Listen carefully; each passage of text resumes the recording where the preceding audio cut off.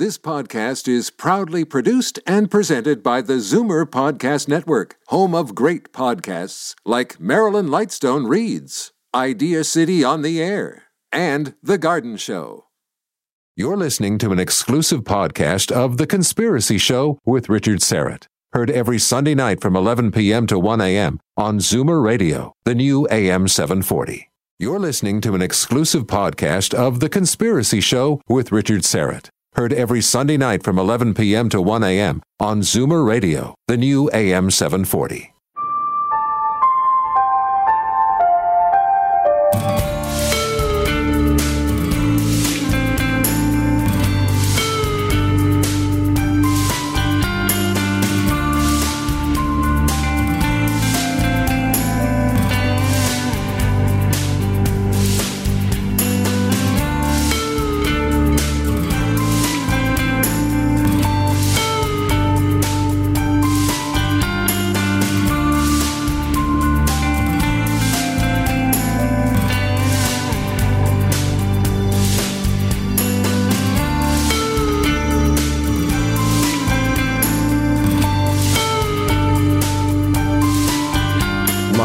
From Toronto, Canada, The Conspiracy Show with Richard Syrett from Zoomer Radio, AM 740. Hey, welcome to the Audio Imaginarium. Come on in, weary traveler. Hang your cloak on a peg. Grab a stool and come gather around the fire. There are stories to be told, and you are among friends. First of all, a very, very happy Mother's Day to all the moms, expectant moms, mother-in-laws. I hope you had all of your loved ones, or as many as possible, close by to celebrate with. You know, it's always a dilemma. I think all the fellas can relate to this. The thing that always goes through my mind when I go to the florist is fresh cut versus the hanging basket, right? Am I right, guys? You never know. Versus a potted plant. But it's all good, right? It's all good. And I wish my mother a very happy Mother's Day. I spoke to her today. She got the hanging basket, and so we spoke on the phone. And she said she received it, and she took it back. She said, I exchanged it. I wanted the fresh-cut flowers. No, she did not. No, she loved it. Of course she loved it. It's all good, right? Love you, Mom. Dr. David Cook is going to help us all laugh at political correctness in Hour 1. And he'll help us regain our freedom by scoffing at the lies of the radical left. Rosemary Ellen Guiley will be here in Hour 2, along with documentary filmmaker Paul Tate. Rosemary has a major role in Paul's new film, Supernatural Assault, Terror from the Shadows. Wait till you hear about what went on during the filming of this DVD documentary. It's about shadow people, non-material entities, who cross into our reality to terrorize, violate, and really wreak havoc on innocent lives. And the film is actually dedicated to a young woman. I believe was a young woman who was interviewed for the documentary. On camera, she talks about fearing for her life because of these entities, and then she turned up dead on her birthday. We'll find out all about that in the second hour. First of all, let me introduce the boys in the band. On the Flying V Gibson guitar, technical producer Ian Robertson. On the Rickenbacker bass guitar and occasionally the theremin, story producer Albert Vinzel. And finally, on the Hammond B3, live stream producer Ryan White. And we are streaming live on our YouTube channel tonight. Please drop by and hit the red subscription button. Where are we now in terms of subscribers? It's what? We're around 7,500 or so, yeah. 7,000. I like 7,500 better. Sounds better. 7,500. All right. And Albert, who do we have coming up on the program next week? We have some biggies. Jim DiEugenio on JFK again. Yes. And then Linda Moulton Howe, who will plug ACE 2018. The Alien Cosmic Expo, and thank you for reminding me. I will be there. That's running June the 22nd, 23rd, and 24th at the Toronto Airport Marriott Hotel. And I'll be there on the Sunday, and I will be moderating the Disclosure Roundtable with all of the heavyweights, including Linda and Richard Dolan and Stanton Friedman and Grant Cameron and others. It's a great chance to meet and greet and get a photo and a book signing. And that's right. This is Stanton Friedman's sort of his swan song. He's doing one more live event after ACE, and that is the Roswell anniversary in July. And then he's basically hanging him up. He'll be available for radio and so forth, but he's not going to do the touring. He's 85 now. I mean, he's put in his time and he's done it admirably. All right. Let's get to it, shall we? Political correctness, at least in its present extreme and radical form, is certainly worthy of derision and indeed laughter. But PC culture is clearly no laughing matter. In fact, it's destroying lives. I think that's pretty well documented. I don't believe it's hyperbole to suggest that, left unchecked, the purveyors of political correctness represent an existential threat to Western civilization. Nevertheless, my guest this hour says laughter may be the one weapon political correctness fears. So let's go with it. If it works, let's do that. Dr. David Cook is an optometrist specializing in enhancing vision perception. How appropriate. And previously, he authored Biomythology, Charles Darwin and the Science of Persuasion. He's a European-American who is proud of the heritage that gave us Plato, Shakespeare, Einstein, and Hiroshima. Got to ask him about that. I'm going to need you to explain that last one, David. First of all, welcome to The Conspiracy Show. How are you? Good to be here, Richard, and I'm great. So, the Hiroshima reference, what do we mean by that? You're proud of the heritage? What I was talking about there is that the Europeans have given us a lot, and but they did give us the technology also for Hiroshima, and they gave us a lot of other great technology too.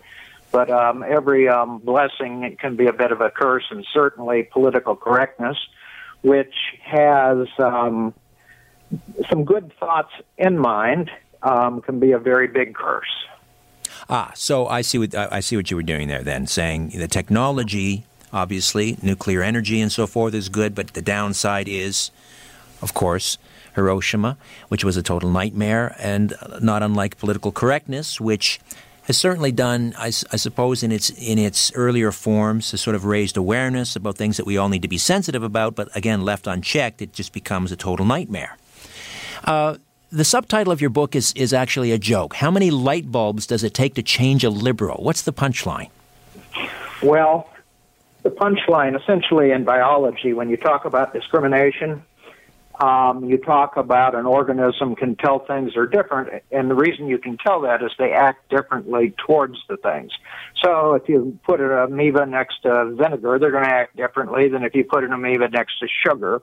And so because they act differently, you know they can discriminate. And then discrimination more recently has the idea that you're treating groups differently. So the punchline essentially is that liberals are not allowed to discriminate. So they can't tell if the light is on or off. So a light bulb doesn't have much of a chance. That's a really involved punchline, but it's worth sticking around for it. There's kind of a slightly different version. Normally, I'm used to the line, how many liberals does it take to change a light bulb? And the answer is none. They sit around and wait for a government program to be developed to fix the light bulb manufacturing industry, and then they ask, why isn't that industry unionized? But that's not a very good joke either. That's kind of a long... But I mean, that same thing, if we had used it differently, it would have been politically incorrect. Of course, you can diss liberals. That's fine. If I had said, how many light bulbs does it take to change a woman, I would have been a sexist. If I had said, how many light bulbs does it take to change an African American, I would have been a racist. If I said, how many light bulbs does it take to change some from the LGBT community, I would have been a homophobe.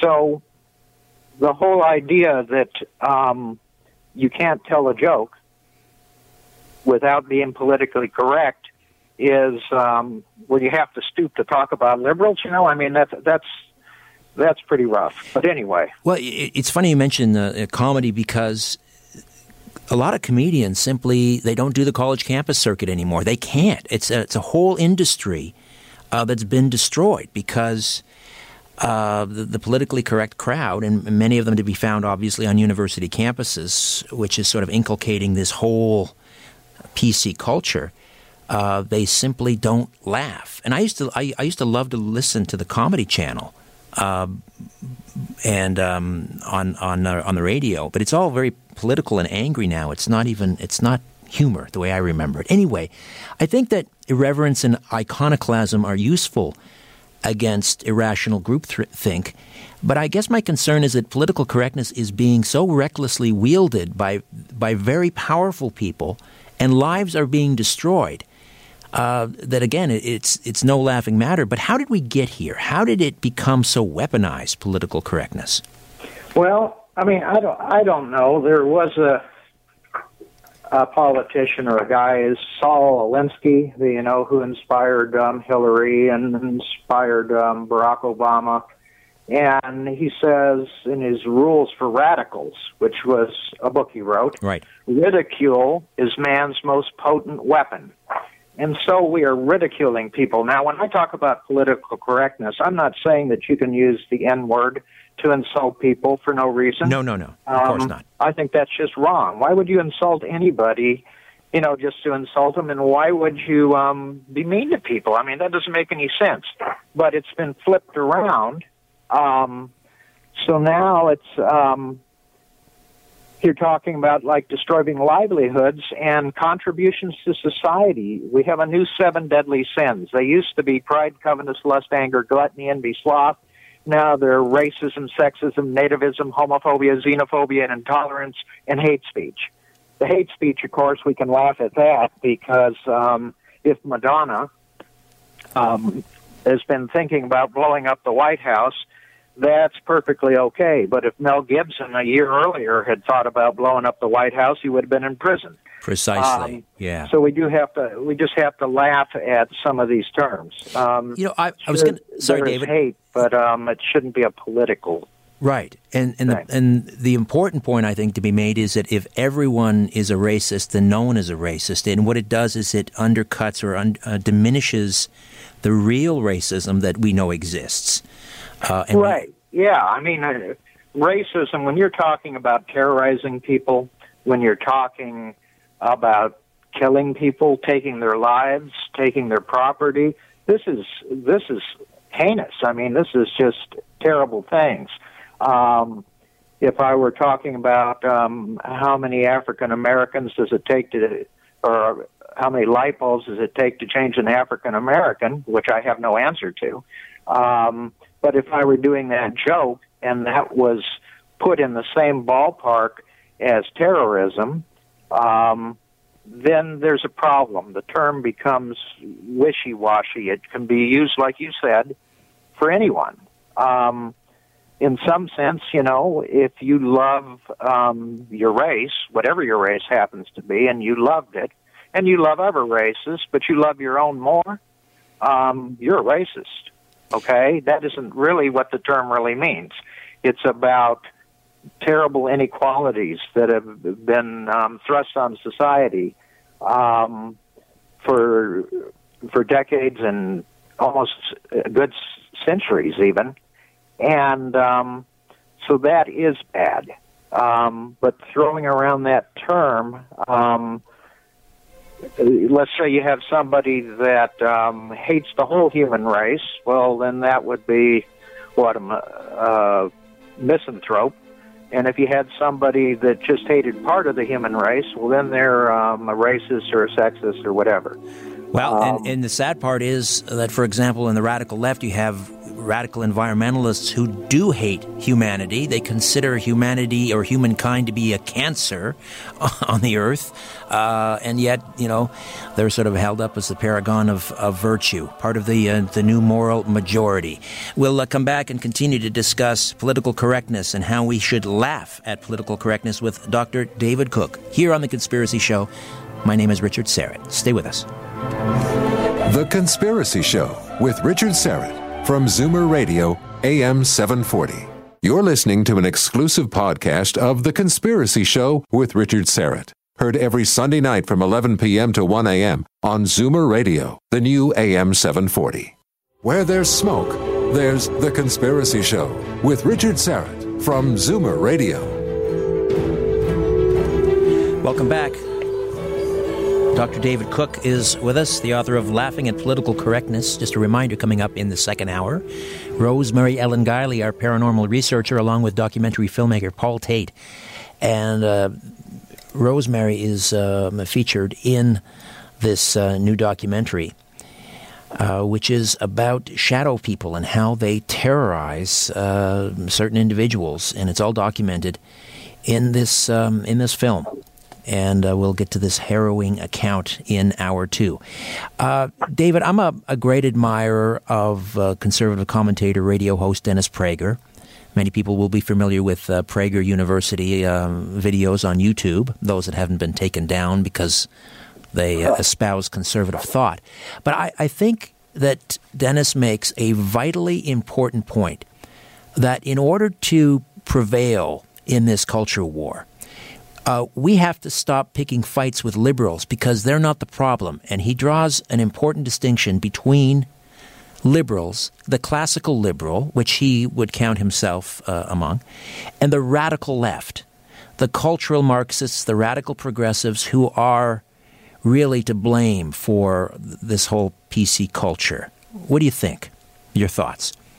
Well, like I mentioned before, with Alinsky's ridicule as man's most potent weapon, he was an agitator, an activist. He certainly had far less sympathies, and we're seeing that with these attacks. Now, you have the real left, just like the right. We have our feelings who want the country to do well.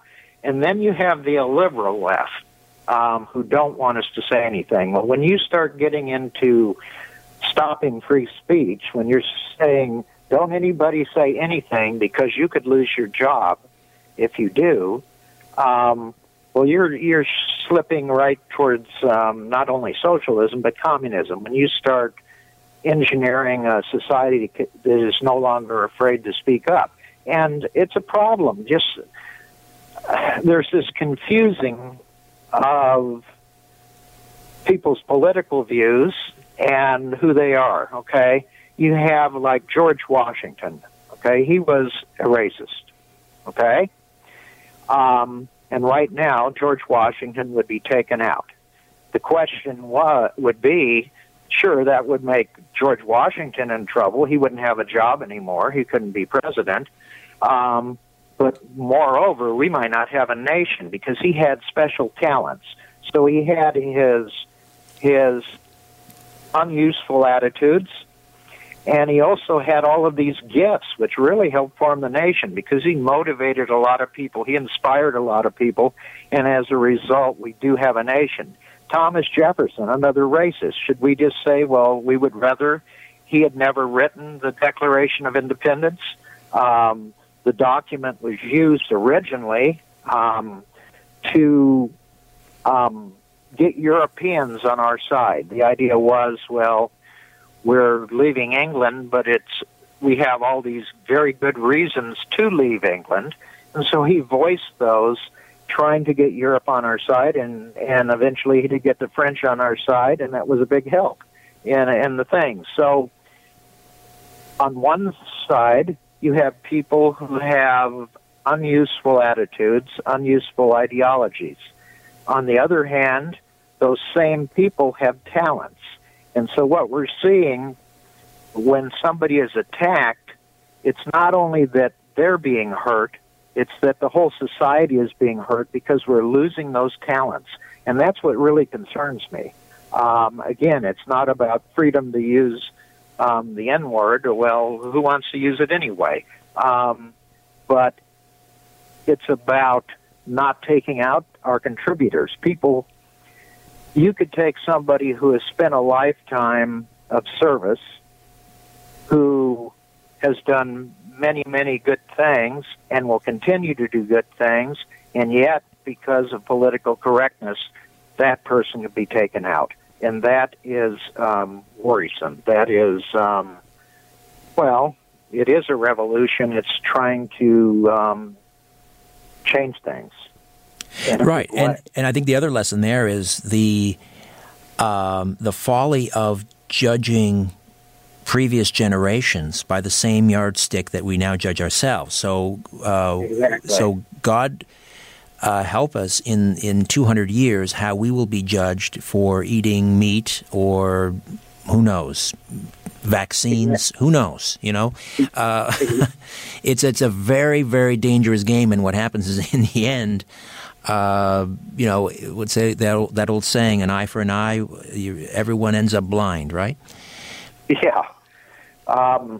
No, it's, well, I mean, with Harvey Weinstein, for instance, which was unfortunate in many ways. So if we want to get rid of Harvey Weinstein from history, then we also have to get rid of Shakespeare in Love, and we have to get rid of The King's Speech, and even worse yet, we got to get rid of Piranha 3D. You know, this is great. that would really hurt. Piranha 3D. Yeah, yes, it really would. You know, all those Playboy bunnies being eaten by little fish. Without that, you know, our culture wouldn't be the same. But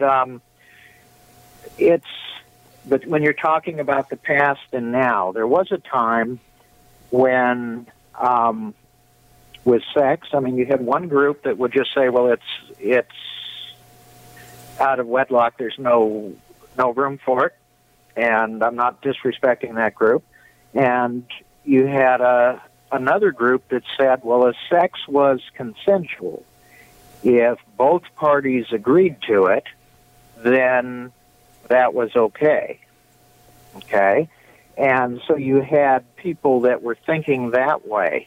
Now, recently, after the Weinstein stuff came out in publishing, there's an author, his name's James Dashner, and he's the author of The Maze Runner, The Scorch Trials, The Death Cure.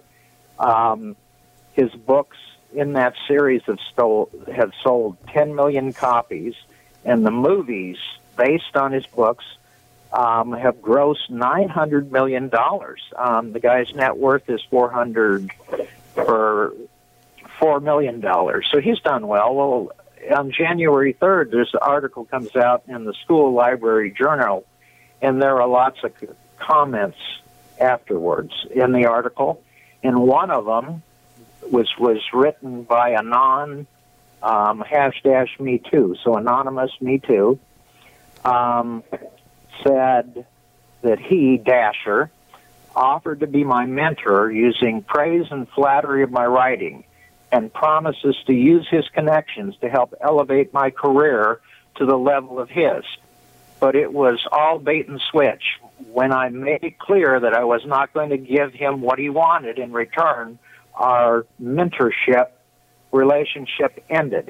Okay, now this is a guy, once upon a time he would have been called a philanderer. He is a married man, but there's no mention that it's adultery that's the problem. The problem is that he was using his fame and power to secure sex, essentially. But he would have been called a philanderer. He might have been called a Casanova, might have been called a Lothario or a Don Juan or a womanizer. But today, with the politically correct term, he is a sexual predator, which is sounds pretty bad. Right, and this is one of the calling cards of what I want to make the distinction between the radical left and classical liberals, because I think you and I, for example, we have a great deal in common with classical liberals. Freedom of speech and the privacy and the individual and so forth. But the radical left, they want to blur all lines of distinction, and that's a perfect example. There's no line now between an unwanted, let's say, proposition and someone who's obviously sexually assault, for example. There's no distinction now, and there should be, obviously. An unwanted advance by someone is easily handled with no thank you, or a drink in the face or something like that. But to blur this line of distinction is just dangerous. Yeah, and this guy. I mean, essentially at this point, consensual doesn't count anymore. When you go on a date, you need to bring a notary, and you need to have a disclaimer of conflict of interest so that it says, I'm going to have sex with you, but I don't expect to get anything out of it. Okay? And you also have to have a breath test to make sure that whoever it is isn't intoxicated. So it gets kind of, crowded in the car with the lab tech and the notary and everything. But I guess it probably would have its thing. Now, my thought is, from a laughing standpoint, people do get seduced by fame. They don't act like their normal self. They do things they wouldn't normally do when they're around fame. Same thing for power, and the same thing for beauty. Fame, power, beauty. So my thought was that we need a hashtag Burqa Me Too. I think we should all wear burqas so that nobody can tell who's famous, nobody can tell who's powerful, nobody can tell who's beautiful, and then see how things panned out. I don't know what you think of that idea. Not a fan of that idea. But I get the point. A very important point that you make over and over again in laughing at political correctness is the demonizing of perfectly sensible words. Words that have real meaning and real purpose. And you alluded to this earlier, and that is the word discrimination. And how, obviously, it's part of the natural order of things. We need to discriminate in order to survive. You gave the example of the amoeba or a plant, for example, that discriminates light versus darkness and so forth. The idea that, or this way that the left has co-opted and perverted that word, it's very Orwellian. The war is peace, freedom is slavery, ignorance is strength. Are there some other examples that you could cite how the left has taken a perfectly useful word and twisted it, corrupted it? Yeah. You get, one word that gets thrown around is equality, and equality has different meanings, okay? And yet anything that's, if we were truly equal, there would be no need for bra sizes. And equality, you have equality under the law, the rule of law. The laws are going to treat us equally. Right. And then you have laws that are made to try to make us equal. So like Beyonce and I, if we're driving and we break the speed limit, then Beyonce should get the same ticket that I would get. And that would be equality under the law. On the other hand, if they wanted to tax Beyonce and Jay, they could spend their whole $1 billion on trying to make me equal with Beyonce, and my voice would still not be the same. I could never, voice lessons just wouldn't do it, and if they wanted us to be able to dance the same way, well, then they'd have to cremate us. So equality is one of those words that gets mixed up. It gets thrown around. It sounds great. But the two types of equality are confused all the time. Well, we're going to make people equal. We're not going to make people equal, but we would like them treated equally under the law. The whole the movement on Black Lives Matter, the reason that has been necessary is there are a lot of people that don't think that blacks are human. This was back in the Civil War. The Republicans said they were human. The Democrats said they weren't human. You could do the same thing on fetuses now. Some say they're human, some say they're not human. But the only reason why all you really need is lives matter. All life matters. All lives, human lives matter. But as long as people are treated like they're not human, well, then that's a big problem. So that goes to equality under the law. For a long time, blacks weren't protected by the law. They were lynched, their property was destroyed, and the law did nothing. So they feel upset about that. But now, by doing the Black Lives Matter, you're taking something that should be about humanity. Humanity matters. We all matter. And you're turning it into a political statement. Well, this is how silly it's gotten. There is a university, a campus, I'm not sure which one it is, on the West Coast, where if you were to say that the only race that matters is the human race, that is now listed as one of the microaggressions on their long list by these self-appointed priests of language. Can you imagine? This is how far, or how far we've come, or how low we've come. You can't even say that color blindness is good, that you treat all people equally, because there are volumes written on white privilege, which would be used to say you are a racist if you treat people equally. That if you are colorblind and you want everybody treated equally, you don't want any mention of race in the laws, you want them equal for everyone, you would be considered a racist. So that's pretty strange. Martin Luther King Jr. Would be rolling in his grave. This is the man that said, we don't want to be judged by the color of our skin, but by the quality of our character. And that has been entirely flipped around. We're just taking giant leaps backwards. Dr. David Cook stays with us, laughing at political correctness. More on the other side. Stay with us. Don't be afraid. The Conspiracy Show with Richard Syrett from Zoomer Radio, AM 740. You're listening to an exclusive podcast of The Conspiracy Show with Richard Syrett. Heard every Sunday night from 11 p.m. to 1 a.m. on Zoomer Radio, the new AM 740. Beaming across North America, The Conspiracy Show with Richard Syrett from Zoomer Radio, AM 740. Welcome back. Dr. David Cook is with us, laughing at political correctness. How do we get the book, David? Well, the book is available on Amazon, and you can actually look through the table of contents on the book. I mean, there's a chapter in there, but there's also the table of contents, and it's an annotated table of contents. It tells exactly what is in each chapter.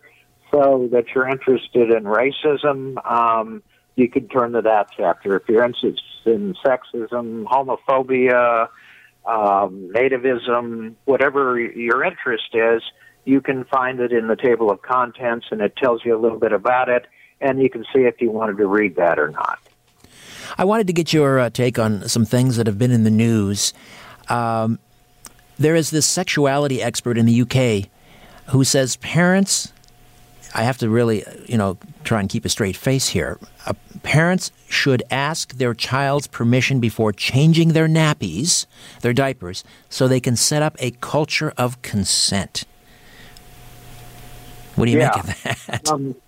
This is great. Like in my practice, when I see a 3-year-old that runs the whole family, this is not necessarily a good thing. Developmentally, you don't have a whole lot of ideas yet when you're younger, and you certainly don't have any abstract reasoning at all.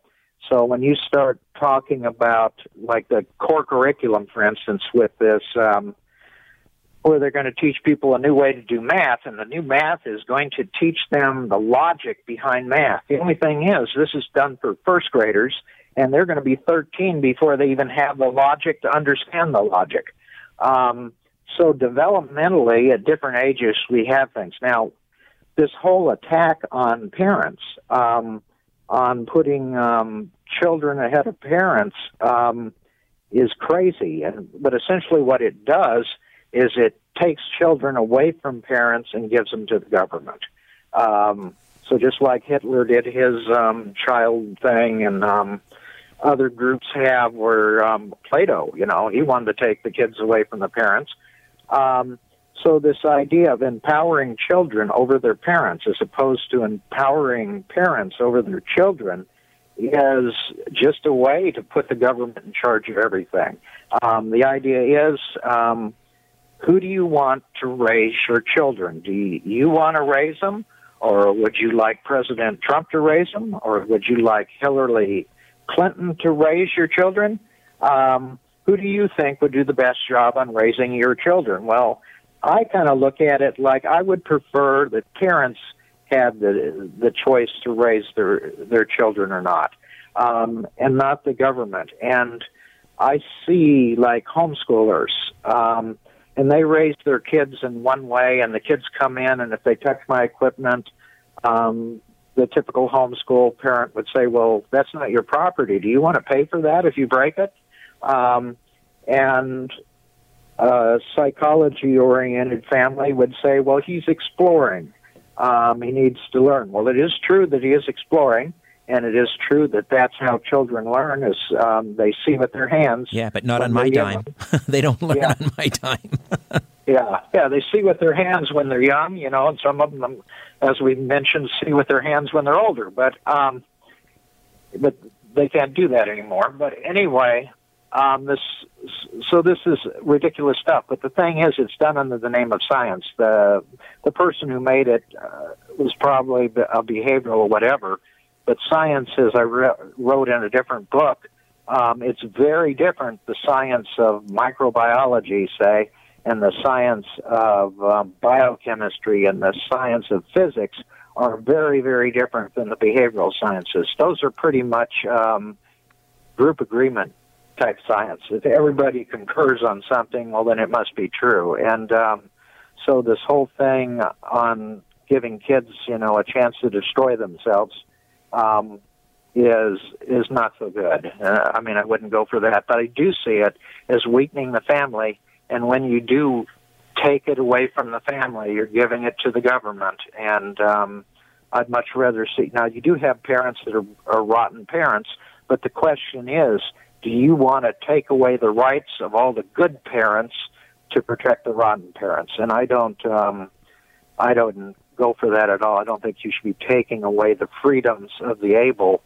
because some aren't quite up to them. No, that's simply not the way we make laws. It's not based on the worst case scenario. It's a horrible way to make law. We're coming up on a break here, but we can start the conversation now and continue it after. And I want to talk about this other story. The term cultural appropriation has reared its ugly head in recent days. This poor girl who wore a Chinese dress to her prom and then was lambasted by all these virtue-signaling twits on Twitter. One of them was, "My culture is not your G-damn prom dress." What was your reaction to that? Well, our culture in the homeschool movement, and we see a lot of homeschoolers, they've taken culture, they've given up on the government essentially, and they're culturizing their own kids. So in America, the thing that made us so different from everywhere else is people came here, and sure, they loved their homelands, but they wanted to be Americans, and they wanted to be a part of this culture, and so they became assimilated. Second generation, the kids are already doing well in most cases, and they did it by adopting American culture. To say that all cultures are equal, the American culture has been pretty darn good. I mean, you don't have a lot of examples of 200 years of freedom, which is, of course, slipping away, but you don't have that often. And so there's something about our culture that's different. There's something that allowed us to assimilate all these groups. But the idea, for example, David, the idea, though, for example, that, I used to see, for example, tourists coming back from Jamaica, and they might be European, and they would have their hair braided in a certain way. They call it cornrows. And now that's just not on. You can't do that. That's cultural appropriation. And this girl, she can't wear a Chinese dress to a prom because she's not Chinese. To me, that's the antithesis of tolerance. That's an elitism. Yes. You can't wear a tie because you're not from the West. You can't wear blue jeans because you're not a rancher from the American Southwest. Is that really where we want to go? All right, we'll take a time out and come back with Dr. David Cook. One final segment remaining, laughing at political correctness, right here on The Conspiracy Show. Question everything. This is The Conspiracy Show with Richard Syrett on Zoomer Radio. You're listening to an exclusive podcast of The Conspiracy Show with Richard Syrett. Heard every Sunday night from 11 p.m. to 1 a.m. on Zoomer Radio, the new AM 740. Follow the truth. The Conspiracy Show with Richard Syrett from Zoomer Radio, AM 740. Laughing at Political Correctness author Dr. David Cook is with me. And just a reminder, coming up at the top of the hour, Rosemary Ellen Guiley, our paranormal investigator, along with Paul Tate, documentary filmmaker. And wait till you hear about this harrowing documentary film project that Rosemary was involved with, that Paul Tate has directed. It's called Supernatural Assault, Terror from the Shadows. It's available on DVD and Blu-ray, and we'll tell you how to get that as well. All right, so we were talking about cultural appropriation before the break, David. Now, this is a topic that really gets my wife exercised because she is of Greek heritage. She loves her Greek culture. And so whenever she hears people whinging and complaining about cultural appropriation, she says, well, you know, does that mean that I should demand people stop using words like zoology and, well, heck, even xenophobia is a Greek word. So xenophobia, if you use xenophobia, if you say someone's being xenophobic, you're appropriating Greek culture. Right. Yeah. If you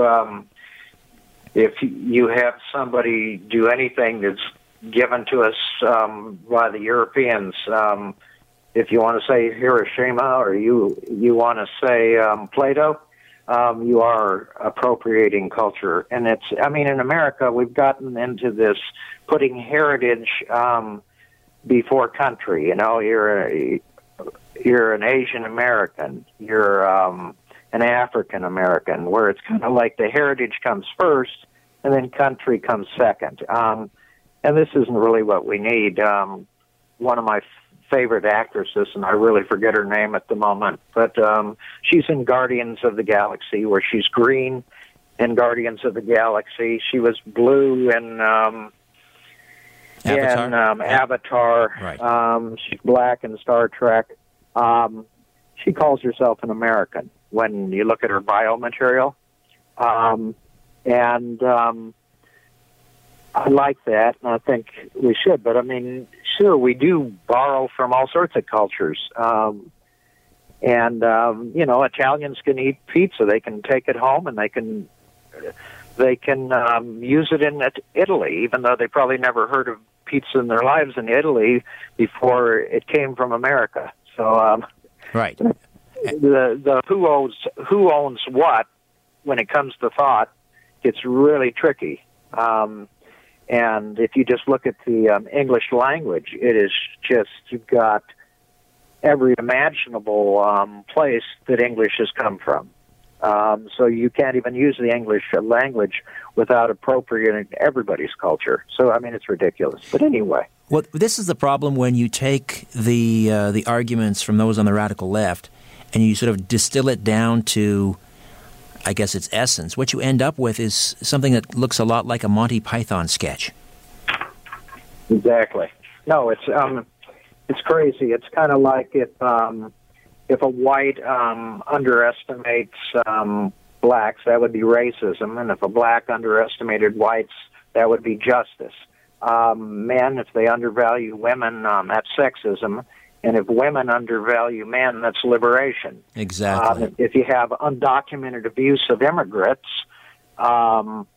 becomes criminal, but criminal abuse of immigration becomes undocumented.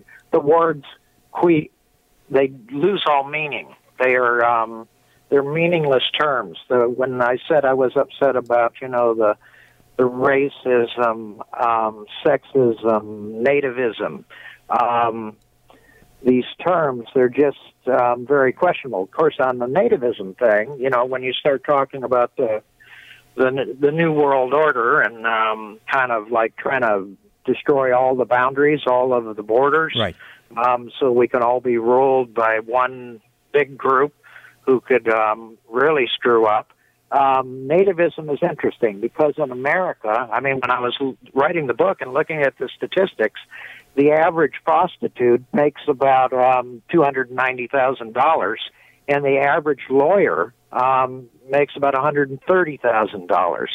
And that's largely because of nativism. If you look at the laws when they were passed, they all excluded prostitutes. You cannot bring prostitutes into America.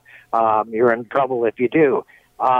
If instead they'd allow prostitutes to come in and banned lawyers, then lawyers would be making enough that they didn't have to moonlight as politicians. And life would be a lot better. Indeed. Is that what is at the root of this? Is ultimately, the purveyors of political correctness are merely, foot soldiers. They may not understand the machinations sort of higher up or the agenda, but is the agenda, at least as I see it, the destruction of the nation state and also the destruction of Western civilization?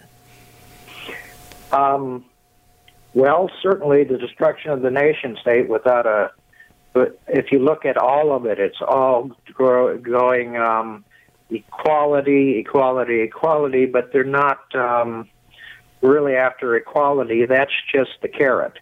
The stick is an elite will rule. And if we can take everybody else out, if we can take entire parties out, if we can take anybody out that thinks different than the new elite, then that essentially is political correctness. It's a scary thing, and yet it starts out well enough. Like the N-word, for instance, there's not a lot of use for it.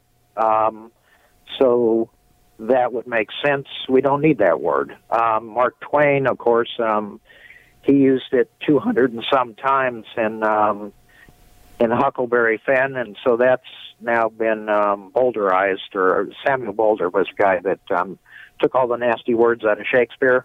Right. So somebody else took out the N-word out of Mark Twain because people were upset by it, and so they wouldn't read Twain. I recently I spoke at a group. I gave 13 hours of lecture on a rather intricate area about eye care. Doesn't matter what it is. When I was done, one of my evaluation, out of 13 hours, the person got disappointing that the course is taught by a sexist. And what had happened, I was pretty busy teaching the course, and I was working with a lot of people, and I work with some female doctors that are about 30, 35 years younger than I am, and I called them girls. So that was... How dare you? Yeah. If a 40-year-old said that about somebody 35 years younger than them, that would have been okay, but I mean, I kind of lose it. But anyway, so that is too bad, because to take 13 hours of lecture and reduce it to one political thought, that is just destroying what we can be. And, this is one of the sad parts is, and again, it comes back to equality and what they mean, the left, radical left, not classical liberals. I think it's important to keep hammering that point. We're not fighting classical liberals. They're our brothers and sisters. Can I still say that? You're talking about a group that thinks that the best way to help people is through their viewpoint as opposed to a conservative viewpoint, and that's just fine. Right. But so the radical left is destroying the distinction between everything, including borders, but also between genders. And one of the great joys in life is celebrating the differences between men and women and boys and girls. This is all leading to, I think, ultimately this sort of a dystopian Maoist China. I think that's their template. Well, that's a good example of equality. Like Orwell said, some pigs are more equal than others. And so you do have a small elite, and you do have abolition of free thought. And with political correctness, we are getting, when you have people, see, we have been very competitive. We have free thought. We can think what we want. We can create what we want. And our geniuses have created all sorts of things. In China, they have much more control of things, but on the other hand, their geniuses don't have free thought. And so that put them back, way far back, because people couldn't think freely. So when we start not allowing people to think freely, where you have to kind of check your language, kind of think, now, is this going to be okay? Because what we're doing is we're taking politics and we're saying this is morality. So if you're immoral, then that's a real bad thing. So you don't really want to be immoral, but this isn't morality. This is straight politics. This is a revolution. This is trying to change the whole power structure. Now, I'm not saying that that's bad, changing the power structure, but I'm saying that's what it is. They want to change the power structure, and that's politics. So don't pass it off as morality. And what people need to do is kind of look at it for what it is and laugh at it and say, yeah, good try, folks. You're selling politics here. You're not selling morality. And I can think in a different way, and I'm still okay. And it's okay that you think in that way. It just shows you're a moron, you know. Well, it is a revolution, and it is, at the least at the moment, it's relatively nonviolent. My concern is this constant attempt to dehumanize someone for their politics, criminalize a differing viewpoint, is not going to end well. And I know it's a cliche, but it is a slippery slope, and we could easily fall into a violent revolution, not a revolution or a civil war like North versus South. I mean, this will fracture households. This will be an unimaginable horror show. Yeah, it sure could be. But it's kind of like we got to keep freedom of speech kind of first. Freedom of speech is what makes the other freedoms possible. When you look at the civil rights movement, there wouldn't have been one if we didn't have freedom of speech. And when you look at the whole gay movement, there wouldn't be one without freedom of speech. So freedom of speech is kind of senior. So whenever anybody is telling us that we can't speak what's on our minds, that's taking away what's most important. Right. And that's what, as a nation, has made us what we are. We have all of these things. Many of them are protected by our Bill of Rights. And as they start whittling down the Bill of Rights a little bit at a time, then you're talking about takeover time. You're talking about real nasty time, and I agree with you that is not going anyplace good. In the meantime, though, we can laugh at political correctness because, as you point out, and I think very wisely, that is the one thing that political correctness fears, and that is laughter. Thanks very much for this, David. Hope we can do it again sometime. It's great, Richard. Take care. Laughing at political correctness. All right, when we come back, Rosemary Ellen Guiley, Paul Tate, and we'll talk about supernatural assault, terror from the shadows, right here on The Conspiracy Show.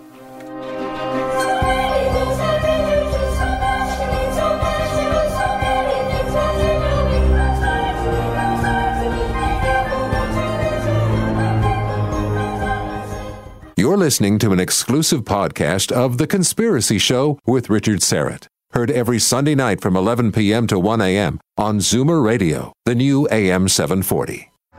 Live from Toronto, Canada, Earth. The Conspiracy Show with Richard Serrett on Zoomer Radio. Hey, thanks for inviting me into your home, long-haul truck, RV, camper, taxi, your parents' well-appointed rec room, your loft, that greasy spoon just off the interstate, in your cabin in the woods. A big how-do to all of you listening in on our flagship station, Zoomer Radio, AM 740 and 96.7 FM. Those of you catching us on one of our affiliate stations across North America. Hi to everyone who listens to the podcast. It is everywhere, iTunes, Stitcher Radio, TuneIn.com. Those of you who take the show with you on your mobile device with the Zoomer Radio and the Conspiracy Show apps, both free downloads and both terrific. Those of you catching the YouTube live stream and those of you in the live chat, however and wherever you're listening or watching, I bid thee the warmest of welcomes, and I thank you for your fine company. Hey, have you subscribed to Conspiracy Unlimited yet?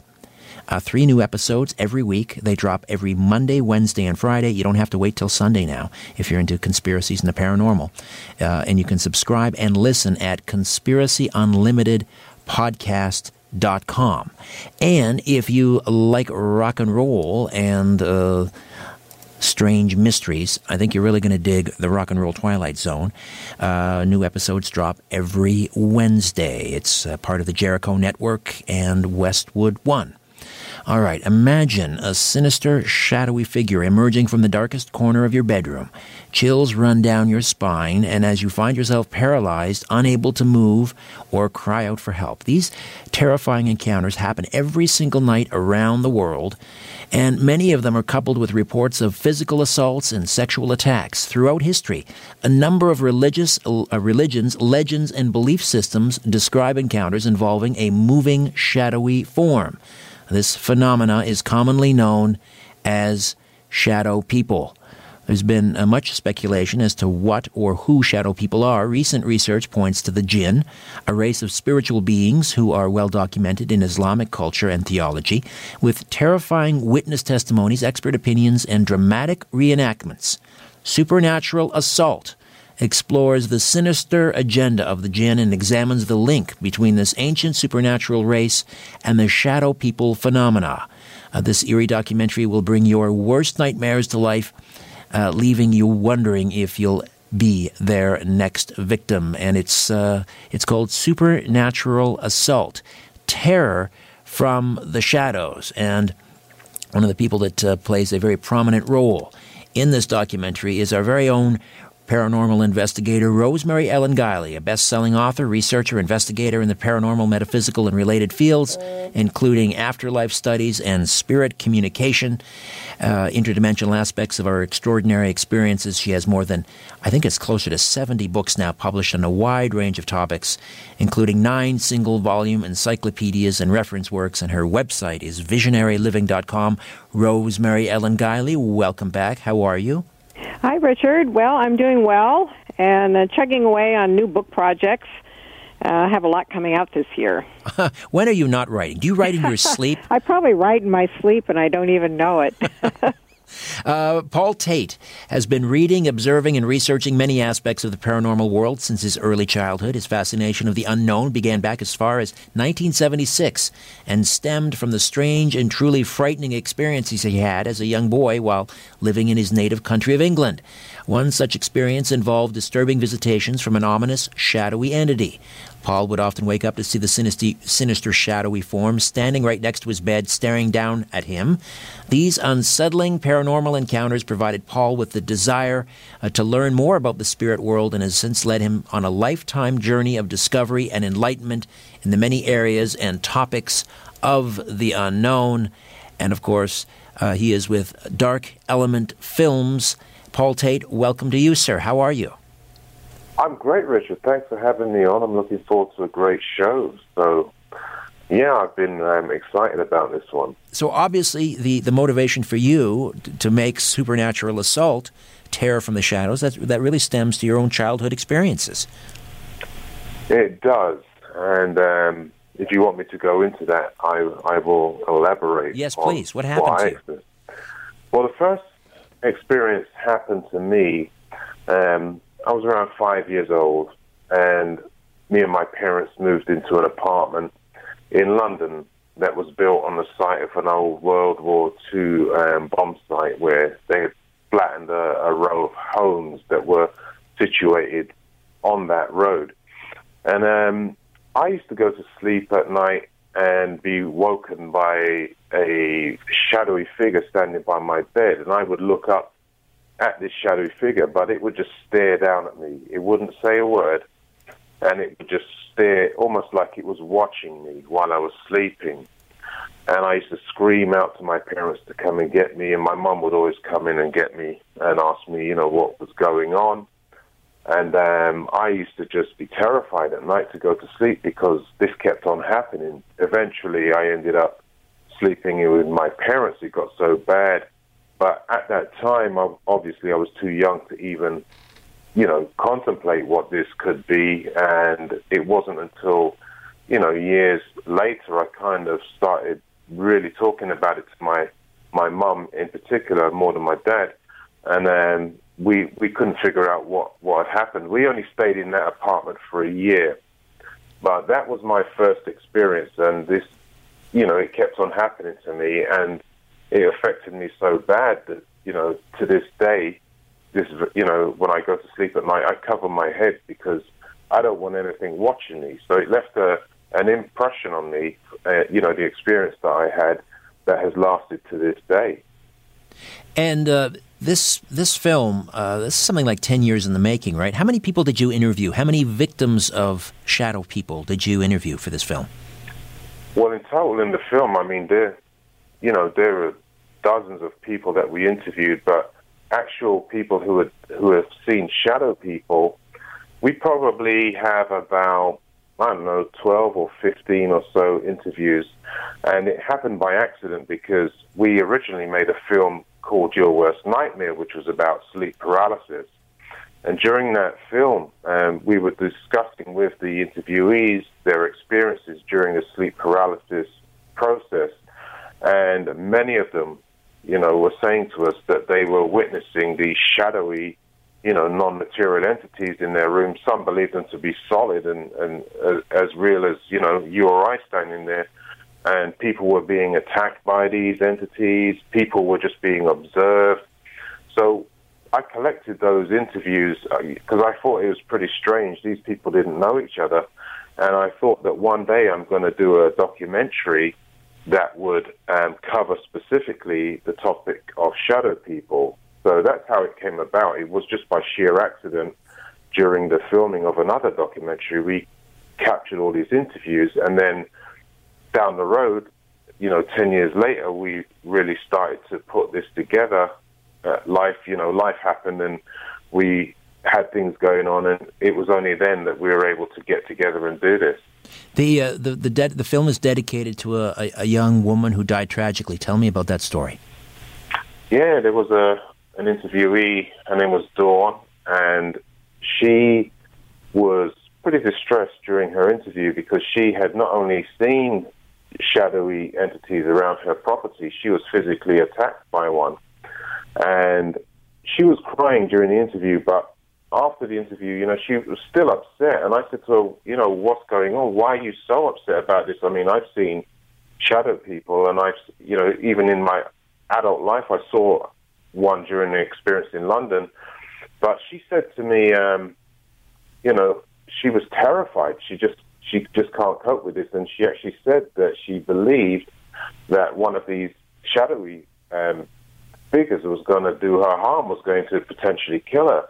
And she actually said that. And I said to her, don't say that because, you don't know what you can bring into your life, but don't go around thinking that can happen to you. And we received a phone call, shortly after we shot the documentary with her. And we were given the news that she was found dead in her apartment. And she was found dead on her birthday. She died the day before her birthday, but she was discovered on her birthday. So the cause of death, I couldn't find out at the time, and my wife had been making inquiries. She couldn't find out, but the last that we heard was it was natural causes. So it was strange because she was only in her 50s, and we were shaken up by that whole experience. Of Dawn. Rosemary Ellen Guiley, you have a major role in this documentary, Supernatural Assault. When did you? You've been researching shadow people for a long time, but when did you make the connection between these entities and the jinn, which is part of Islamic folklore. Researching the jinn around 2004, and that was as a result of paranormal investigation and getting inquiries from people about some of their supernatural experiences that they had no explanation for, and they were terrified by them. They wanted to know what was going on, and these experiences were very similar in nature. Just as Paul describes in his documentary, the nighttime visit by a dark, shadowy figure that's very threatening and can attack people. And it took me a while, actually, to arrive at the explanation of jinn, because we don't think, in our culture, we don't think much about the jinn. I was familiar with them from my own study of mythology and supernatural and magical lore. And entities are all over the world, regardless of their dominant culture, so to speak. But I couldn't find any other explanation that could explain the characteristics and the behavior patterns of this particular entity. They weren't demons, even though they act in demonic ways. They didn't seem to be astral forms. They weren't the dead. They weren't ghosts. They didn't fit any ET categorization. And finally, I get down to the jinn. And when I applied that template, so to speak, to shadow people, a lot of things started falling into place in terms of the shape-shifting, their modus operandi, the way they vampirize the life force out of people, and their resilience against expulsion. I have maintained ever since then that I think shadow people are a form taken by jinn. There may be some other shadowy forms in the paranormal realm. We certainly find a lot of dark entities drifting around certain haunted places. But the type of assault that Paul describes in his documentary, the bedroom visit with a dark figure, looks like it's wearing a coat and a hat, very threatening, that's what we would call classic shadow people, and I do believe that's the jinn. Now, I didn't have any childhood experiences like Paul did. I came into this through my paranormal investigation, and then once I started putting a spotlight on the jinn and focusing on them, then I started having experiences myself. And they can cause people trouble from just kind of annoying, exasperating sort of interference in your life and your work to out-and-out physical, psychological, emotional trauma. And in lore, it is said that the jinn are capable of killing people, and that may very well have happened to one of Paul's interviewees. We're coming up on a break here. When we come back, I wanted to talk about whether or not this is related to the old hag syndrome, because we used to hear a lot about old hag syndrome, and it was dismissed by skeptics and so-called professionals, psychologists, sociologists, etc., as sleep paralysis. So we'll find out whether they're related, and then we'll delve further into this remarkable and horrifying documentary, Supernatural Assault, Terror from the Shadows, now available on DVD and Blu-ray. We'll tell you how to get a copy. Back with more of my conversation with Paul Tate and Rosemary Ellen Guiley. Stay with us. The Conspiracy Show with Richard Syrett from Zoomer Radio, AM 740. You're listening to an exclusive podcast of The Conspiracy Show with Richard Syrett. Heard every Sunday night from 11 p.m. to 1 a.m. on Zoomer Radio, the new AM 740. Where there's smoke, there's The Conspiracy Show with Richard Syrett from Zoomer Radio. Welcome back. Documentary filmmaker Paul Tate from Dark Element Films is with me, along with paranormal investigator Rosemary Ellen Guiley. And the documentary film is called Supernatural Assault, Terror from the Shadows. And it's now available to stream online or own on DVD and Blu-ray. Paul, where can we stream it? How do we own it? Yeah, anybody who wants to stream it can go to darkelementfilms.com, and you can stream it there, or you can purchase it and retain it online, or if you want a hard copy, you can purchase a DVD or a Blu-ray from the same site. At the top, there's links. You'll see them stream or purchase the DVD, so you can go there to get it. Rosemary, the old hag syndrome, again, often dismissed as sleep paralysis, but it has a lot of the same sort of symptoms. People feel like they can't move, they can't scream out for help, they feel this ominous, this sense of almost evil in the room with them. Sometimes it's accompanied by a screeching sound, a pressure on the chest, as if someone's trying to take their breath away. Are they related, old hag syndrome and the shadow people? They're definitely related, and I think the old hag is just a variation. Now, people don't always see a form in the old hag. They may feel or sense a presence in the room. They might feel a weight upon them, the bad smell. Sometimes there's shuffling footsteps. You're paralyzed. You can't even scream out. And many people do feel choked or suffocated. With a shadow person visit, the dark form is in the bedroom, and sometimes these figures will jump on people and do the same things, press down on them, suffocate them, and choke them. I've had people describe also breath suckers, where they feel like the shadow person is trying to suck their breath out, and I've even had people say suck their soul out. So I believe that they're just variations of a nighttime assault by this particular entity. And the old hag syndrome has been described for centuries. It's been documented all over the world, happening to adults and children alike. Almost everyone has one or more of these attacks during the course of their lifetime. Paul, before I get to the one question I wanted to ask you, but I took note that Dark Element Films is located in Maine, and Correct. I think you even point this out in your press material. Maine is something going on in Maine because a lot of Stephen King novels are based in Maine. Is that why you located there, or what is it about? What is it about Maine?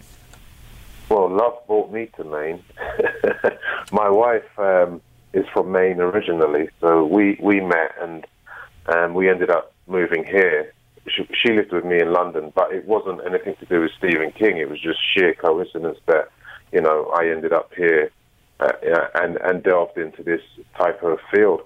But Maine is an interesting place. I mean, it's creepy just as a place naturally, and in the fall you get the sense up here, anything can happen, but there's a lot of energy up here. People have told me when I first came here that people were gravitating towards the area I'm in, the Western Mountains, because of the energy up here. And there's a lot of strange things that go on up here that people talk about. There was the Sci-Fi Channel did a show up here about the Beast of Turner. It was some hybrid animal that was found, and we've had the Reich Institute up here.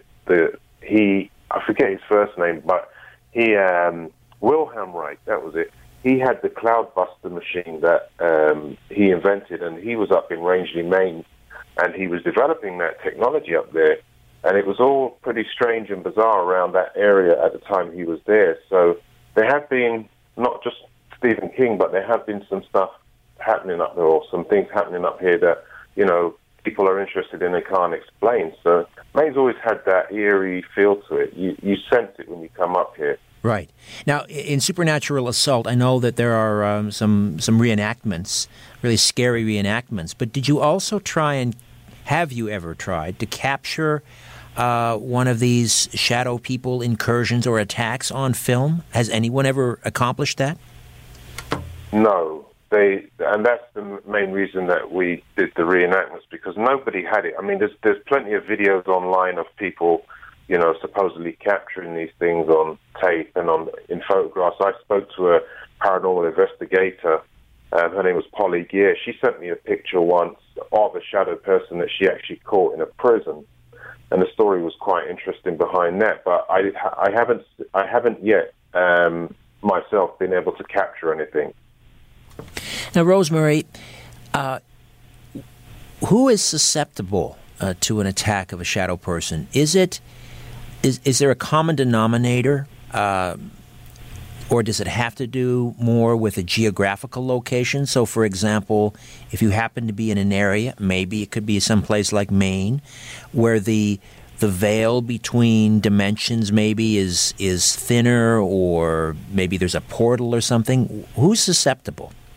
There are definite patterns, Richard, and some of it does have to do with land and the way land is energized. I have quite a few cases where people have moved into a home. It could even be a new home, doesn't have to be an old one, or they've gone to stay in a place like a bed and breakfast or a motel, and the entity is there, and it will attack whoever is there. And the attacks stop when people leave. And I've had cases where people literally have been forced out of their homes because of relentless supernatural assault. So that's one type of pattern. And another type of pattern is someone who's going through a lot of emotional upheaval in their lives. They've been wrecked by catastrophic illness or financial problems or divorce, something that's turned their lives upside down, and they're vulnerable that way. They're emotionally vulnerable. Their auras become weakened, and many of these entities are opportunistic, and they can find these vulnerable people, and they have an easier time attacking them. Usually, when people get themselves sorted out, and they get their lives back in balance, and they get into a better, stronger position, the attacks abate because the entity doesn't have as easy a time getting them. Then there are people who have thin boundaries to the paranormal. From the get-go in childhood, they tend to have more experiences than the average population. And if they go into areas where there are a lot of dormant energy or entities like this residing in the land, there's something in their energy field or their consciousness that is able to activate things and stir things up. And so these people can often become victims as well. And then there's another case, another type, which we don't really know a lot about, and that's the generational, that some of these jinn entities will follow families through generations, like they've got old grudges that go back in time, and they keep, getting their pound of flesh out of every succeeding generation. And those are very difficult to suss out because you have to know what the original problem was in order to try and alleviate the situation, and a lot of times people don't have that information. Paul, since you embarked on this project to sort of raise awareness about shadow people and the jinn and so forth and the danger that they pose, have you been targeted? Much in the same way, for example, as Rosemary. She didn't have experience as a child, but once she started to research it, then they started to bother her. Did your experiences with shadow people resume, intensify because you were working on this project? Well, I haven't actually seen anything. I mean, I've seen twice things in my life. Once when I was a child, the story I explained at the beginning, and then I saw a shadow person with another person when I was 18 years old in the Chislehurst Caves in England. And while making this documentary, although a lot of strange things have happened, I haven't seen anything materialize, but I have had some weird stuff happening. And when I say, I haven't seen anything materialize, I have seen things out the corner of my eye. So when I'm here editing in the studio and it's late at night, I have seen like black flashes go past my French doors, and it's like, I don't know whether it's just tired eyes or whether it's just my imagination playing tricks on me late at night, but I did keep seeing black flashes, but I haven't had anything too untoward happen while I made this documentary to me. So the woman that passed away tragically, yeah. Aside from her, some of the more, what you would say are the more compelling or horrifying testimonials or eyewitness testimony that you received from people in this documentary. Share some of those with us, if you could. Well, there was Dawn's case. In Dawn's case, she had three parts in the film, three separate incidents that we portrayed in the film. The first was to do with her daughter and her daughter's boyfriend. That's where it all began. And they were coming home one night, driving down one of the dark back roads in Maine in a pickup truck, and they were followed home by this. It was a shadow that they said was flying, and it was almost like, if your audience has heard of the Mothman, it was that type of a entity, and it was a shadowy form. It was almost like a giant bat. So she described that, and that was quite terrifying, the experience her daughter had. Another girl in the film, Heather, she had seen shadowy figures come into her room at night and terrified her to the point she had a breakdown on the film just by someone saying the wrong word. It was actually me that said it, and the level of fear in these people, because of the experiences, is off the scale. I mean, they're just living terrified that these things may come back and revisit them and haunt them or attack them again. And one other girl in the film, she was sexually assaulted by one. She's quite graphic about the experience, but she claims that one of these shadowy entities used to visit her at night, and it would crawl up on top of her. She was paralyzed. She couldn't move, and the entity would do what it did, and when it was finished with her, it would leave, and she was helpless. She couldn't fight it off. She couldn't stop it. And that traumatized her, She just didn't want to go to sleep because she was fearful that this thing would come.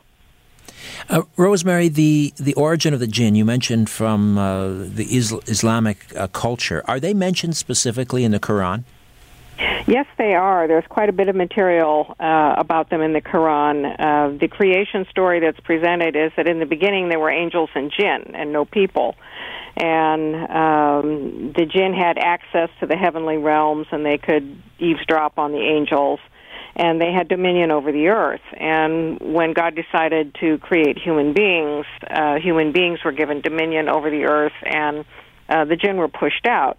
And the story is told that they were quite upset about it. In fact, when God ordered the angels to bow down before Adam, the angels complied, but the jinn did not, claiming human beings were inferior to them. They weren't going to bow to anything inferior. And even though the jinn were banished to another realm, which we could describe in modern terms as a parallel universe to Earth, because they are tied to Earth, they were given until Judgment Day to prove their case against human beings. And so there are a lot of similarities between jinn and demons in terms of their behavior. There are evil jinn, there are good jinn.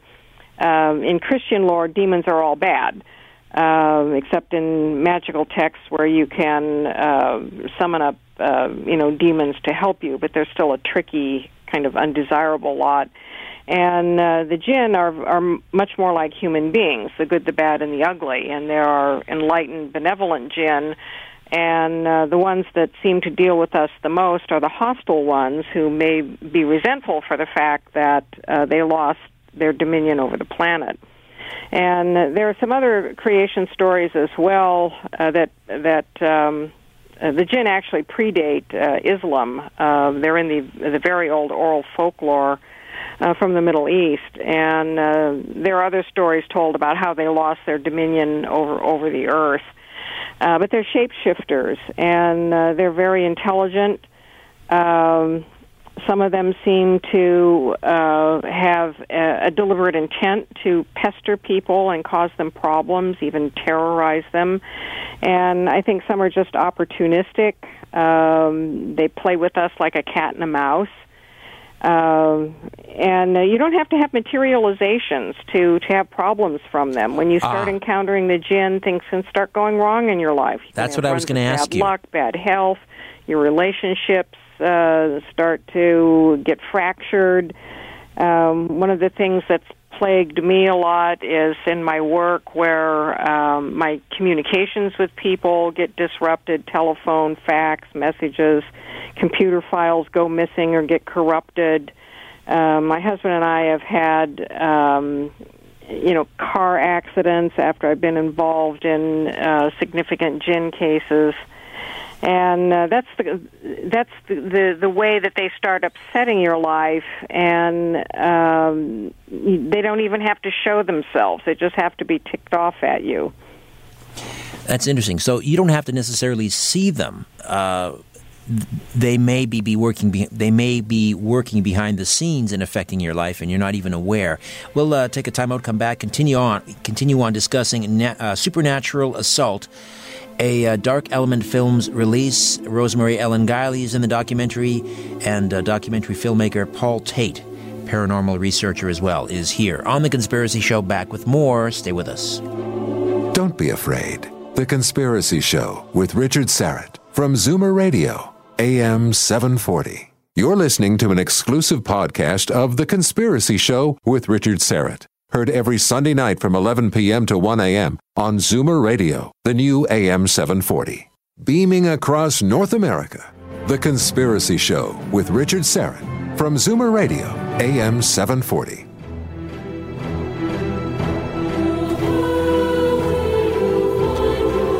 Welcome back.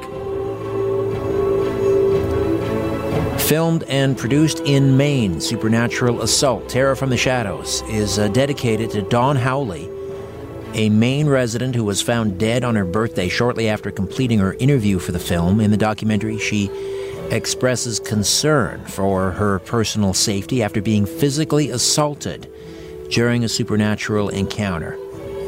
So one is left to wonder, did her worst nightmare actually come true? Paul Tate is with us. He is the documentary filmmaker. Dark Element Films is the company. And Rosemary Ellen Guiley, who is in the documentary. And, of course, she joins us once a month to talk about the paranormal, the supernatural. Paul, did any of the people you interviewed, did they have physical wounds that were visible during filming that they attributed to an attack of these jinn or shadow people? They didn't have physical wounds, but Dawn actually was grabbed and dragged. She was pulled over the back of the sofa, like not fully over, but she was grabbed hard enough that her arm, she said it was sore after the attack. She said she felt every finger and thumb on the hand that grabbed her, and she said it hurt her. I mean, but there was no one that I can remember that was physically, scratched, or although I've heard of that in the past, that people have been scratched and worse. But during the making of our film, that was pretty much the most significant physical effect that somebody had reported to us. Rosemary, what is the best defense against these entities? I mean, is there any way to prevent this, or are people pretty much, once you're targeted, you just pretty well resigned to have to put up with this nonsense?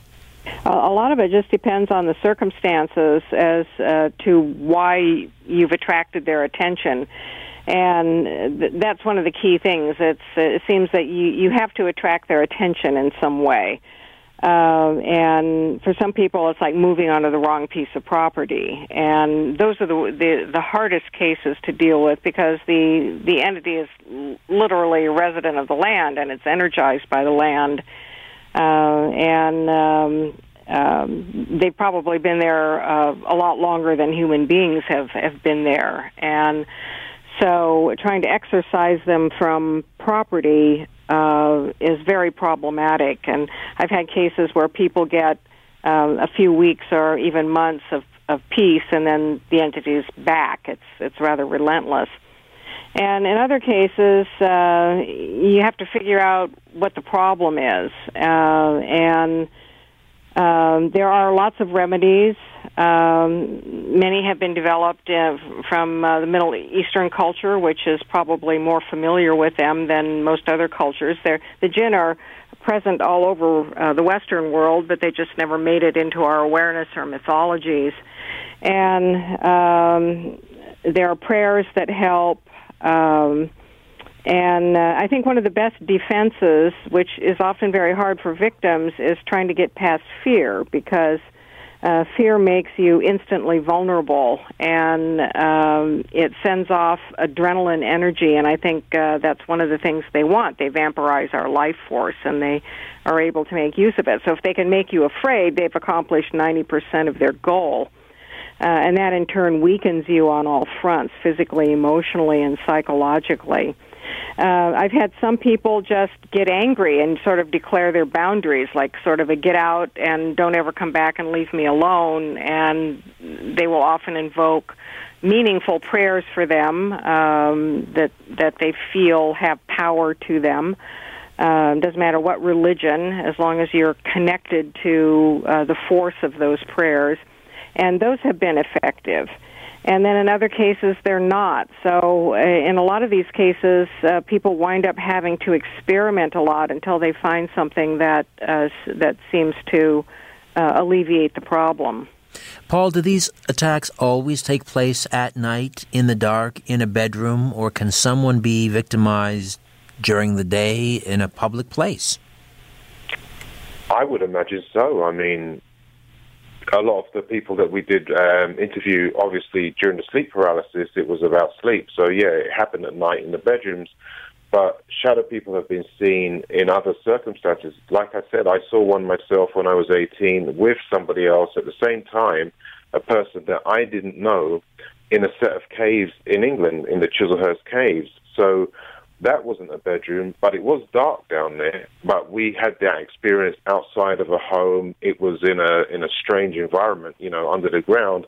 But the entity was seen by me and another lady that I had no prior contact with. So it is possible, I believe, to see one of these entities beyond beyond the bedroom. And it could be anywhere. It could be, Dawn reported seeing one of them in the woods outside her house, so they can be anywhere. Any relation to the Slender Man legend, Rosemary or Paul, either one of you? Well, it's possible that the Slender Man is a new iteration taken by the jinn. I think they're constantly shape-shifting, and you can't discount the Slender Man as an internet creation, because these things are like thought forms. They take on lives of their own, and they become real. They literally become real. And human beings project their consciousness into this and help make them real as well. But I do believe that the jinn, throughout history, in their study of human beings, they know what frightens us, and they use our fears to shapeshift into forms that activate those fears. And there's been a lot of speculation that even some of the beings that we call ETs could be jinn as well, and not necessarily beings from other worlds. Well, that's interesting. And Rosemary, you and I have talked about this before. This idea that the jinn are in fact the common denominator for a lot of the paranormal or supernatural phenomena that we fear the most: alien abductions, hauntings, demonic possession, the old hag. It could all be emanating from one source, correct?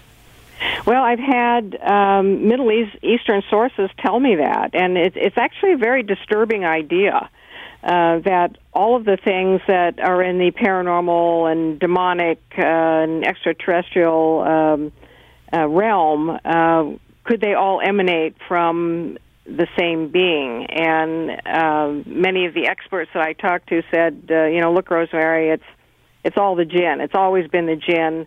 All these things that we try to differentiate as different spirits and entities, it's just versions of them.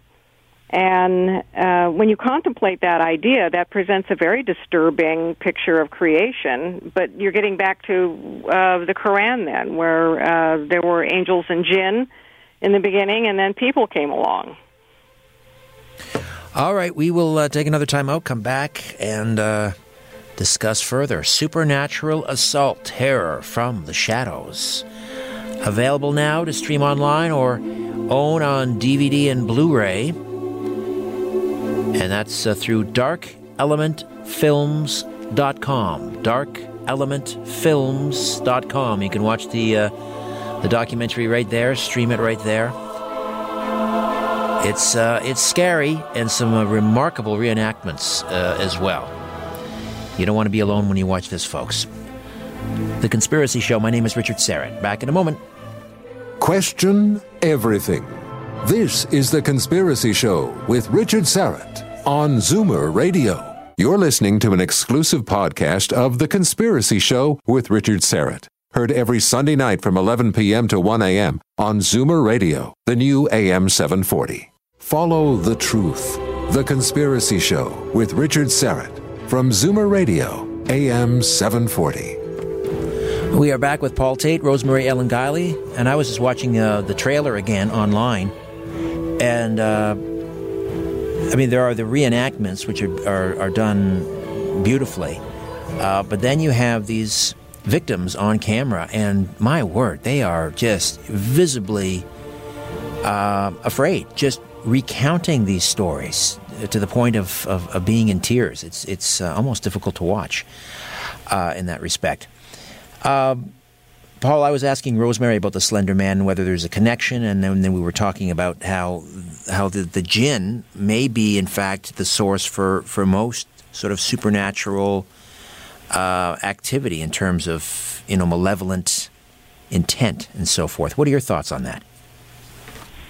Well, during the making of this documentary, I believe that. I mean, I've spoken to Rosemary. Obviously, we interviewed her quite intensely, and she provided a lot of information. But there's also an Islamic scholar on the documentary film. His name's Yasir Kidi, and he is of the same belief. He says it's all a jinn. He says, they can appear as ghosts, they can appear as dead people, they can appear as, in any shape or form. They purposely take on forms to terrify people. So they could be tapping into our subconscious fears, the fears that we hold deep in our mind, and using those to generate that fear level in us when they, appear in our bedrooms. So maybe all of these things are the jinn. I think that it's definitely plausible, and I tend to agree with Rosemary and some of the others that have said this, that a lot of this that we're seeing could be the work of the jinn. Is this building towards anything? In other words, are we working towards some sort of a jinn apocalypse? Are they looking at some whole-scale invasion? Is that what we're facing? Are there any hints in any of the religious texts? Well, it's been said that, the jinn were given until Judgment Day to prove their case that, man was inferior to them, and maybe this whole thing is leading up to something like that. I don't know, but Rosemary's researched this far more than I have, but I can, maybe there is something to that. Maybe the jinn are trying to do something to us. Some people also think that they're vengeful, and they're just trying to, wreak havoc and destruction upon mankind as a form of revenge. So there's many aspects to it, but maybe there is an end game in their whole plan. Rosemary, any thoughts on that? Is there a jinn apocalypse in our future? I certainly did encounter that in the interviewing I've done over the years, that the hostile jinn have an agenda of reclaiming dominion over the planet, and that they find, they live in another dimension, a parallel world to ours. They are able to exist in our world, and they find openings through portals and these energized spots where they can come into our world and manifest and exist, but not apparently on any long-lasting way. And so could that be part of their plan, is that more of them start coming into our world and wreaking havoc and finding ways to, regain that dominance to be able to stay here. And I have interviewed Islamic experts who feel that that's part of the plan. And one of the things is, Richard, that for some decades now, since about the middle of the 20th century, human consciousness has been focused onto alternate realities. With the advent of the UFO era, post-World War II, with all the attention devoted to angels, to near-death experiences, to the craze for paranormal investigation, more people en masse have turned their attention to alternate realities. And could this be creating massive thought form energy that enables more of these occurrences to take place? Because we are opening ourselves up to these kinds of experiences. People go out looking for them. They want to have experiences. We're talking about them more. We're accepting them as part of our lives, and that could profoundly change our reality. To either one of you, why do they assume this form of shadow of people? Because the depictions I've seen of the jinn, they're actually far more frightening when they're not cast in shadow, when you actually see them as they, I suppose, truly are. Do you know what I'm saying? Why that would be more frightening to me.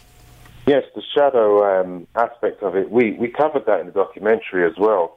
And it's pretty interesting because the humans, what we can see of the entire electromagnetic spectrum is a thin sliver called the visible light spectrum. And we're pretty much, with what else exists from radio waves all the way to long radio waves, we're pretty much blind to that. We can't perceive any of that with our visual senses. But the shadow people that appear to people may be existing on a different light frequency that we can perceive. So when they stand in front of you, they're going to block out the light that you can perceive and reflect towards you light that you can't. So maybe that would explain why they appear as shadow forms. We can't see the light that they're giving off, but they're blocking out the light behind them, and all we see is almost like a shadowy silhouette, a cutout. And that may be what is explaining the shadowy forms that people are seeing. Has anyone ever witnessed, you mentioned, when it comes to the jinn, there are good jinn, there are bad jinn, and everything else in between. Has anyone ever witnessed a good jinn face squaring off against a bad jinn? I'm not talking about, like Raw on the World Wrestling Entertainment or anything, but, two of these battling, maybe one is trying to protect a human from one of the bad jinn, anything like that? Well, I have heard of cases, and from people I've interviewed, that the jinn supposedly have their own laws in society like we do, and some of those, there are prohibitions against interfering with human beings, but they do anyway, and when you think about it, human beings break laws all the time, too. But I have had people tell me about cases. I have not had any cases myself where I've witnessed any of this, but that there are higher-order jinn that are called in to discipline lower-order jinn. And that is one means of getting them nullified or expelled from premises or from bothering people. And it takes a very skilled person to do that. That would be something that if I were to consider that as a remedy, I would go into the Islamic community and find the skilled and knowledgeable people who have had experience doing that. Are the jinn able to affect people's behavior, even if they don't present themselves as shadow people? What I'm thinking about, for example, is could they corrupt the mind of a politician or someone in authority, or let's say someone who becomes a terrorist? Could these individuals who are behaving horribly be under the influence of the jinn? Well, yeah. In jinn lore, yes. And in fact, there was a major case in the international headlines in 2010, I believe, when the then president of Iran was sort of exposed of having people in his high-level government who are trafficking with jinn. And one of them was an acknowledged sorcerer. And he said, of course I use the jinn. You know, I use them to spy on people. I have jinn placed in the FBI and the CIA and MI5 and the Mossad. Why wouldn't I use the jinn? And we can summon the jinn and hire them as mercenaries. And I do believe that these things take place. Human beings have been summoning entities throughout history to help their cause and demolish the enemy. And why would things be any different today? It's not primitive superstition, it's reality. Paul, did you want to add to that?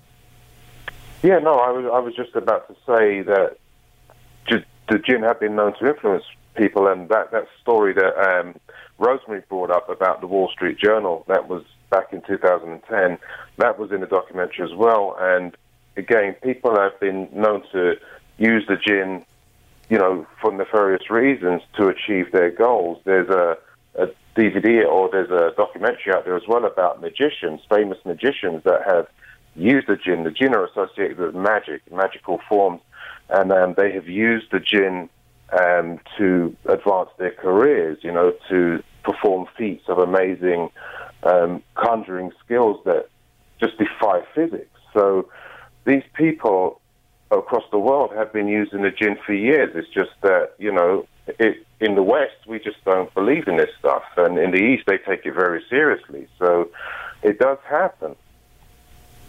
Once again, Paul, how do people stream this remarkable documentary online, and how do they purchase a copy on DVD or Blu-ray?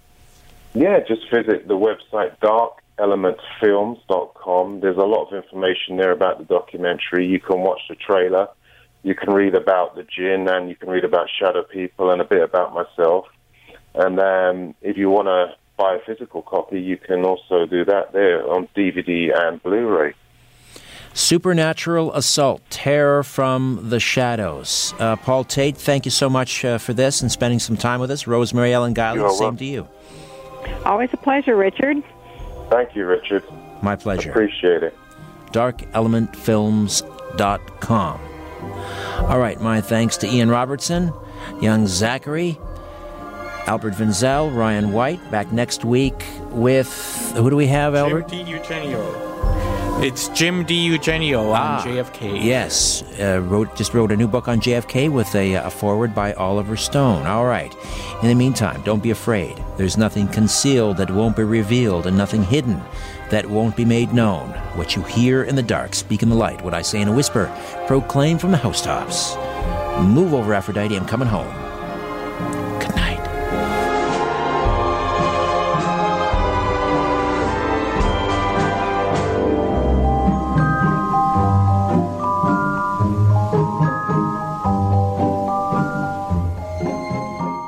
This podcast is proudly produced and presented by the Zoomer Podcast Network, home of great podcasts like Marilyn Lightstone Reads, Idea City on the Air, and The Garden Show.